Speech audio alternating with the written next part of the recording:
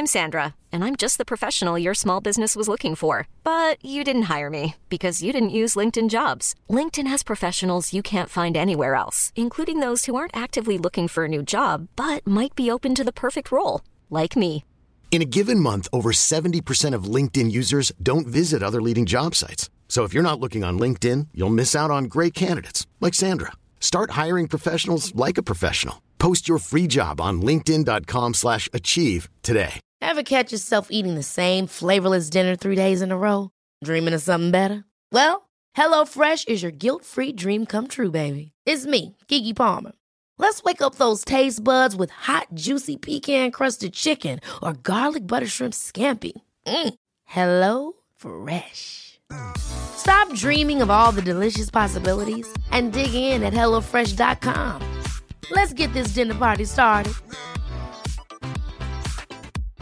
How would you like to look 5 years younger? In a clinical study, people that had volume added with Juvederm Voluma XC in the cheeks perceived themselves as looking 5 years younger at 6 months after treatment. Look younger, feel like you. Add volume for lift and contour in the cheeks with Juvederm Voluma XC. Reverse signs of aging by adding volume to smooth laugh lines with Juvederm Volure XC. For important safety information and to find a licensed specialist, visit Juvederm.com. That's JUVEDERM.com. Not for people with severe allergic reactions, allergies to lidocaine, or the proteins used in Juvederm. Common side effects include injection site redness, swelling, pain, tenderness, firmness, lumps, bumps, bruising, discoloration, or itching. There's a risk of unintentional injection into a blood vessel, which can cause vision abnormalities, blindness, stroke, temporary scabs, or scarring. Talk to a licensed specialist to find out if it's right for you.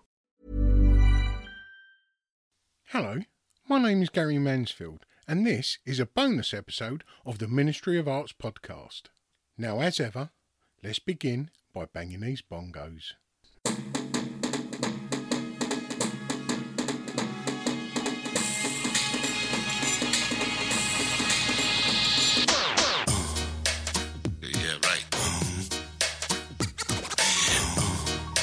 Crazy.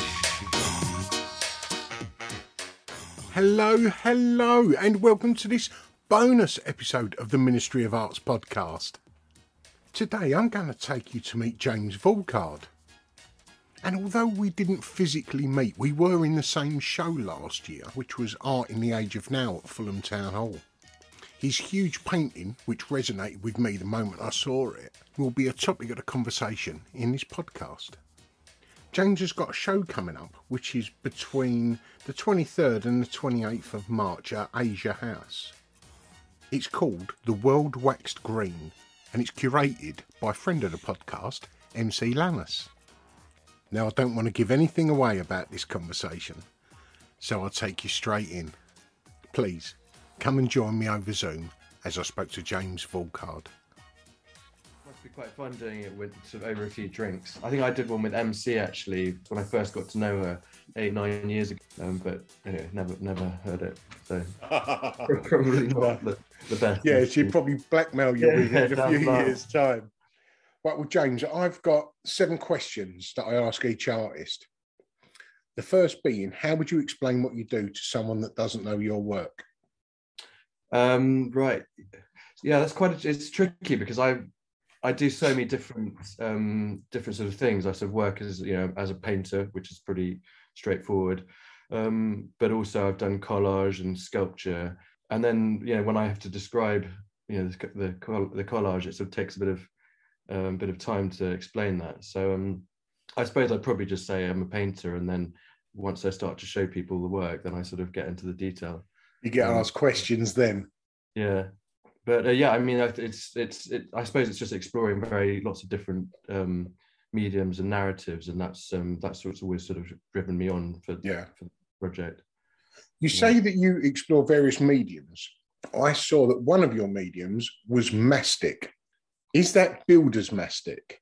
No, well, I'm not sure if I know what builder's mastic is, but maybe it's from the. I think mastic is actually it's a tree sap from mastic. Okay. Which I think is related to a pistachio tree. Okay, that shows my naivety of that medium, doesn't it? Well, I don't know what builder's mastic is. It's what they put around windows, like a ceiling. Well, maybe the word mastic comes from, because it's a very pliable. It's like sort of like really thick treacle, Yeah, well, it could be maybe traditionally it was used to put in windows. Would make sense actually. Yeah, there you go. Yeah, because when I saw it, I thought, I've never seen anyone using that medium in an oil painting before, and obviously not knowing the medium of mastic, just showed my naivety in the oil paint world, doesn't it? Well, I think it is. It's quite an unusual. It is an unusual. It's sort of more traditional, because I had this sort of quite traditional training in Florence, and we were trained and we used these sort of mediums. Canada Balsam was another one. It was we'd mix it up, and it was a way of kind of glazing into portraits afterwards. Is mastic what gives you that texture that you've got in your paintings? I think some of it. It's also, I tend to sprinkle pigment, so I'll lay the paintings flat on a workbench. Yeah. And sprinkle raw pigment in onto either an oil surface or a sticky surface, and then that kind of creates the texture, as well as using palette knife and then just glazing. So it's a mixture of all of that. But the mastic, I think, it gives it a sort of slightly glossy texture. So essentially it's a varnish, but it's sort of it's a resin. Oh well, okay. You said you was traditionally trained in Florence. Where was that? There was a school. It's two schools. I was at a portrait sort of classical realism school called Charles Cecil Studios, which of course, yeah, sort of a little bit well known, and then a small sculpture school run by another American sculptor called Studio della Statua, which I'm not sure. He pops up, does the odd course these days, travels the world. But yeah, so between those two schools. And how long was you there for? I did 2.5 years at Charles Cecil, and sort of half a year at the sculpture school, and then I went back, following for 2 summers, once just to rent a studio, and worked on a project for a cathedral in Kenya, being mentored by my old sculptor teacher, and then the other one I was sort of teaching and enjoying myself. It sounds good. Was it good to go back and teach somewhere that you've studied? Yeah, absolutely. I think it's a really good part of the training as well to teach, as you start to sort of, you're critiquing and also essentially sort of thinking out loud. So when you come back to working on your own paintings or drawings, there's a bit more clarity. So it's sort of, it's a very sort of good way of developing, I think, as an artist. I agree. There's many an artist that I speak to on here that once they've done their training, the university they're studying, and then they go into the studio, that's the one thing they miss, is the other artists being around them.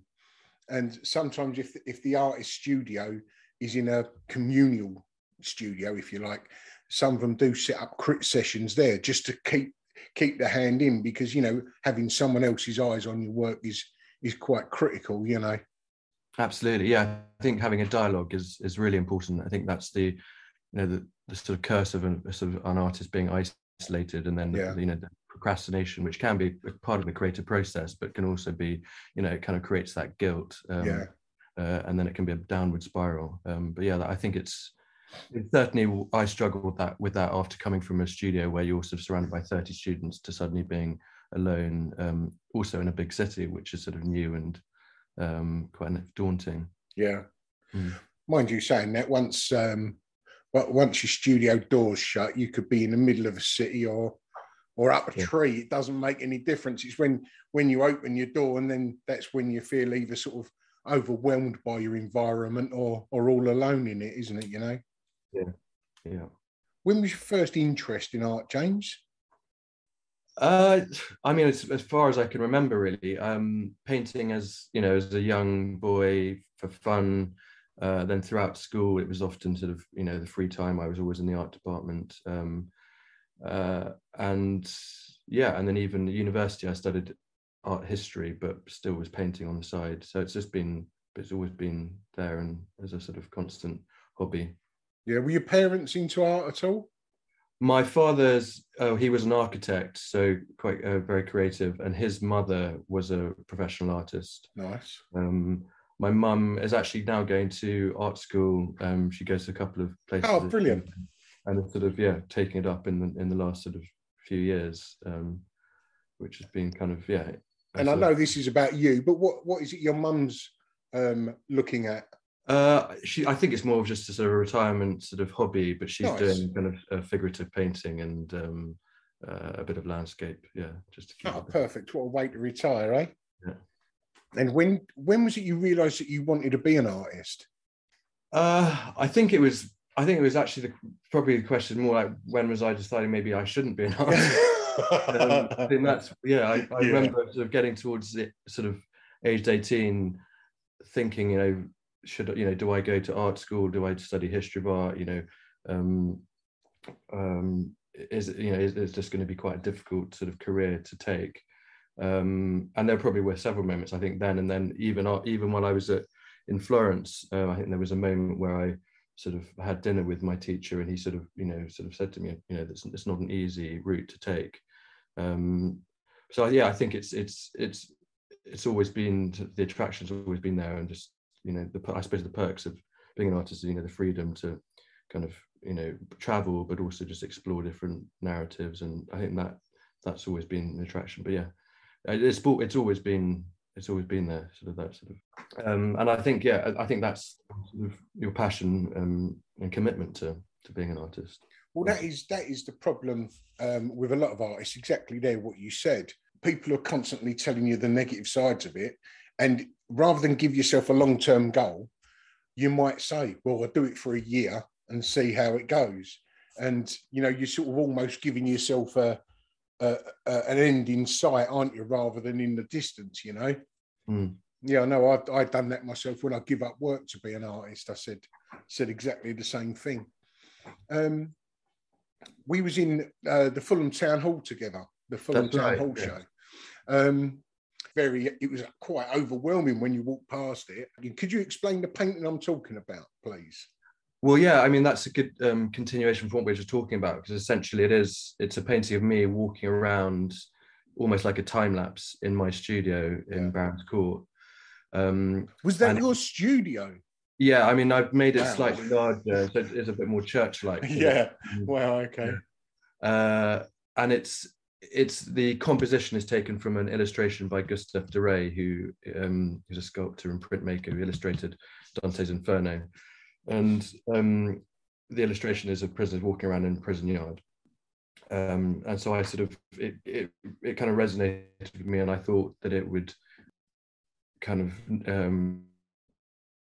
of being in that sort of anxious state of being in a creative block, physically, but also walking around circles, but mentally your mind kind of going in circles.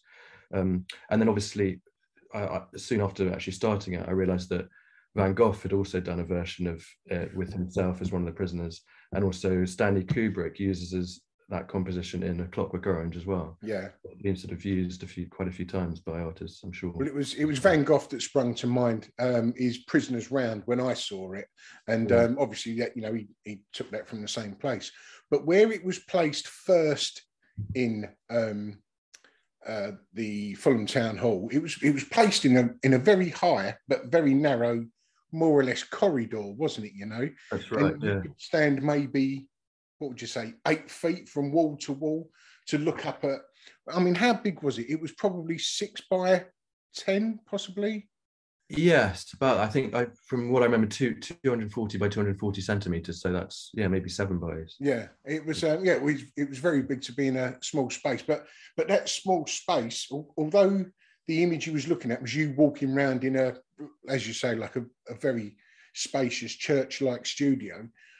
When you're right in front of it like that, it does feel quite claustrophobic. It feels like you're in the room with you, and even where it ended up being shown, it was in a bigger space, a more roomy space, but because it was so close, it still gave you that impression that you was within the painting, Yeah, well, when I was painting it, initially the figures were sort of full length, so I was sort of, my portraits were much smaller at the front, and it was a bit static, and so I sort of started to paint the portrait sort of as I was going around the circle, and then realised that it just wasn't working. So I brought the figures right, much further forward. So Yeah. essentially, it does look like I'm sort of coming out of the painting or very close to the surface of the painting. It did give the impression that you was outside, just peering in through a window or through a void. Was you at the show itself? Yes, yeah, I was obviously in the build up was there quite a few times, and then went along regularly. I think. Did you request for it to be moved from one space to the other? I didn't actually. That was Ben, the curator. He moved it, and I was I was kind of when it was in the corridor. It was, you could stand back and sort of see it getting closer, but it was quite a dark space. Yeah. And then when it was in the second space, it still worked, but it was a bit more curated, isn't it? Yeah. It wasn't in that room. But that's the first time I've actually exhibited that piece. It's been sort of sat in my studio and I've sort of shared it on social media, and it's had, people have responded to it in quite a sort of interesting way, but it's never been on show. But now it's rolled up again in the studio. So. It's put back away. Yeah. Which piece that you've created, James, has got the strongest emotional connection, do you think? That one's definitely got a very strong connection. It's sort of very personal painting. I didn't paint it to sell it. It was a project that I wanted to do. It also sort of happened soon after losing my brother. So I already had the idea to do the painting, and then my brother passed away, and then I painted it. So I think there was a lot of emotions going into it. But then I think also landscape. I grew up in Africa, and whereabouts? In Kenya. Yeah. And so landscape's always been the medium that I sort of return to, so there's quite a lot of my landscapes where there's a lot of sort of quite sort of powerful lights and sort of African landscape is sort of you get a sense of the power from. So I there's one which is of Mount Shompole, which is on the border of Kenya and Tanzania. That's sort of quite a favorite of mine. But then, even some of the Londonscapes I've done when I was first moved to London, a bit more sort of abstract. Which I like. But I think there's many landscapes which I really like, and I do feel it's sort of a natural sort of my creativity really pours out into those rather than perhaps. Some of the more experimental pieces like the collages, which is a bit more sort of technical, commercial. You said about when you moved to London doing abstract landscapes. Were they landscapes of the greener spaces, or were they cityscapes? Well, they were more cityscapes. Yeah. So I was sort of painting them in portrait with the vast kind of glass walls, and I think I did one of Brompton Road of Harrods, and around the city of London of like the Lloyd's building, etc. And I really enjoy doing them because it's, again, you're playing with different texture and light, which I hadn't really had a chance to do before. It had always been sort of more traditional landscapes of being sort of flat and, a distant horizon. These ones were more, a chance to try out a different technique and a different sort of visual aesthetic. Yeah. Well, you've got a show coming up at the end of March, which is at the... Well, you tell us where it is in the title of it, if you would. It's it's on from the 23rd till the 28th of March, and it's at Asia House, which is on New Cavendish Street. Yeah. And it's a series of landscapes again, but again, sort of returning to something different. It's sort of looking at more at forestscapes. So rather than traditionally looking at a horizon or maybe a street scene, these are sort of close-up sort of foliage, but when I designed them, I was looking, sort of trying to get this feeling of depth by looking through the gaps in between plants and foliage. So I was kind of focusing on the negative spaces when I designed the paintings, which is there's a sort of Japanese like philosophical aesthetic called Ma, which basically translates as negative space. So I was very sort of conscious of the negative space between plants and trees. Well, the positive space when you're looking through the plants is so close. It's sometimes invisible, isn't it? You are looking through into the distance the negative space. Yeah, I think it's actually a natural sort of human sort of reaction is actually to kind of try and find the horizon when you're Yeah. So if you sort of create the focus of something to, for example, the first leaf you see, without sort of actually getting, the gaps between it, then I think it kind of creates a flat surface. Yeah. So, and the landscapes, are they British landscapes?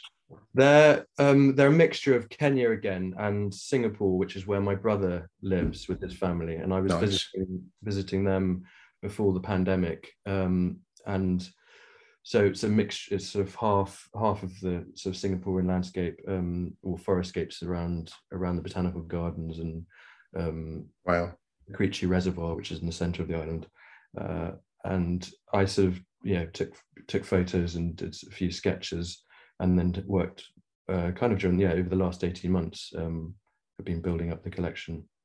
Would one be able to notice that they're non-British forestscapes? I think so, just because of the perhaps because of the colours, just the sort of shape of the foliage. One of them actually is a landscape I did on Ashdown Forest, which was supposed to be a sort of bluebell type sort of spring forestscape, and actually I've exaggerated the colours and made it sort of so they're a bit more sort of luminous, and so it actually looks more tropical. And that's the thing about these paintings, although they do kind of represent something, they're quite improvised. So I tend to work a little bit from the drawings and photos initially, and then just put those aside, and then it's improvised, and just experimenting a bit. And these are all oil paintings, I presume? They're all oil paintings. Again, playing around with different mediums. So again, the mastic and the Canada balsam kind of tie into some of the paintings a lot more than others. I think one or two of the paintings are not painted with linseed oil at all. It's just these sort of glazes. Oh wow, yeah. And you can see that when you see them up close, you can see the different surfaces, which is sort of kind of interesting, I think. And how many paintings have you got in the show? It's a mixture of about 20 paintings, which I'd call more representational paintings, and then there's about another 20 or 30 abstract studies. So I was sort of playing around with smaller studies just to see how the paint reacted, when I was sprinkling pigments and using the different mediums. And I'm going to use frame those studies as well, and essentially we're going to curate it. Mary MC is going to curate it. And we're going to sort of create it as an installation. So nice. the will be kind of accompanied by all these abstract studies. So it'll feel like you're sort of really surrounded by nature when you walk into the room. Yeah, well, when MC curates an exhibition, she does pretty much put her stamp on it, doesn't she? Absolutely, yeah. Great to work with. And how long have you known MC? I mean, you mentioned MC at the start of this. Having a drunken night recording a conversation.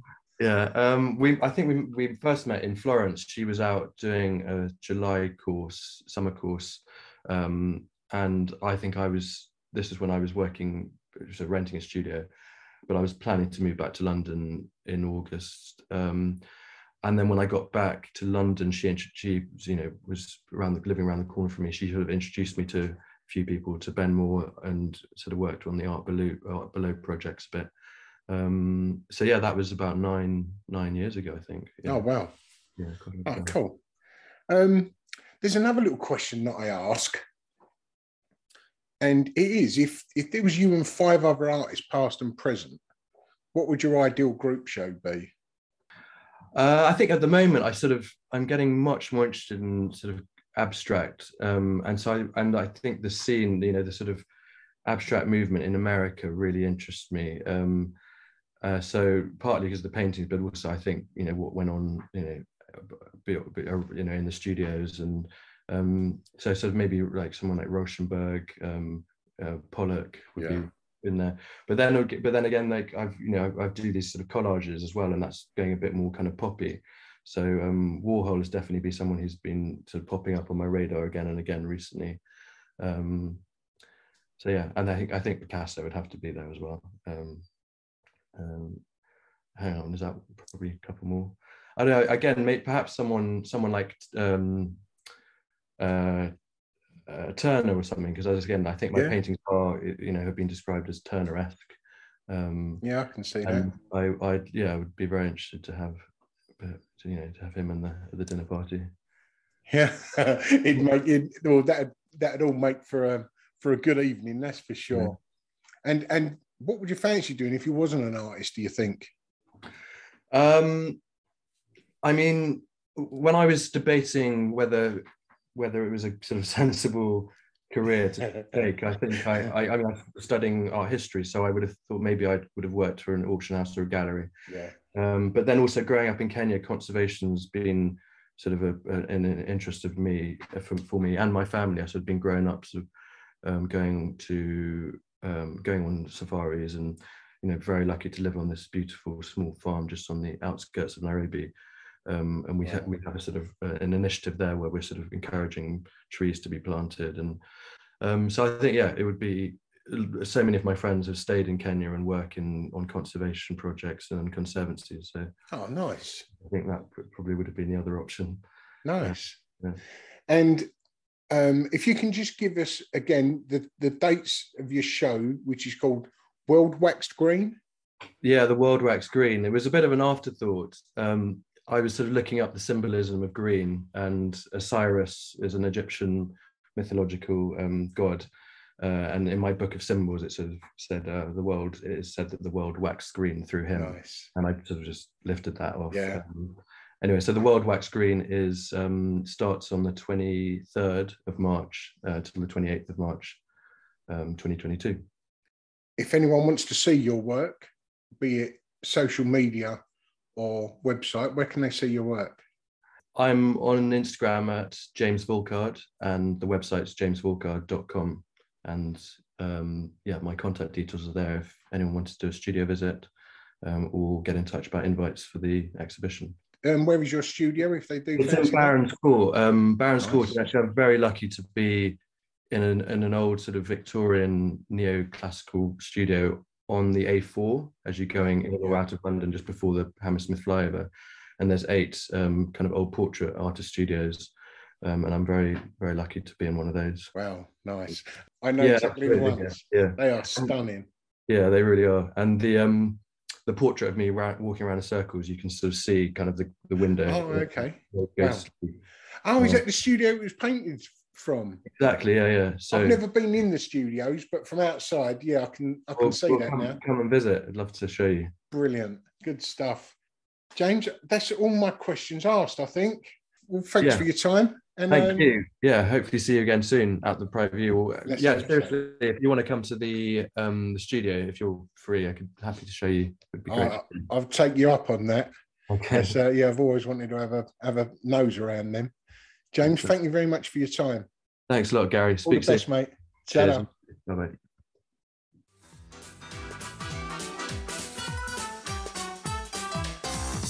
If you've got an exhibition or any other creative project within the arts, or even just want to promote your own artwork, you could do that in podcast form, similar to the one you've just listened to. They start at a convenient price point that is comfortable for any artist working on a budget. This podcast itself is created by working artists, and we know how important that is. So to find out more information, you can email us on ministryofartsorg@gmail.com or on Instagram @ministryofartsorg. Ta-da!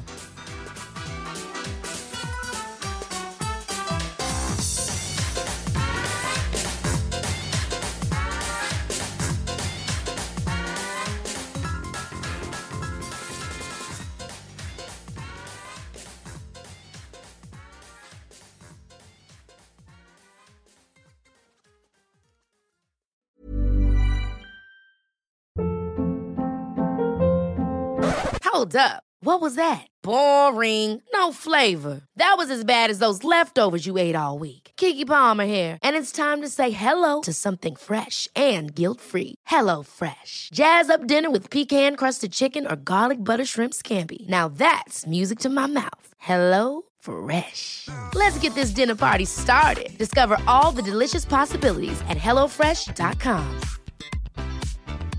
Want to get a chiseled look in the jawline? Sculpt and shape your jawline with added volume from Juvederm Volux XC. Juvederm Volux XC is an injectable gel specifically designed to be robust enough to improve moderate to severe loss of jawline definition. And it is the first and only hyaluronic acid filler approved for the jawline. Add volume to your jawline for a chiseled look with Juvederm Volux XC. For important safety information and to find a licensed specialist, visit Juvederm.com. That's Juvederm.com.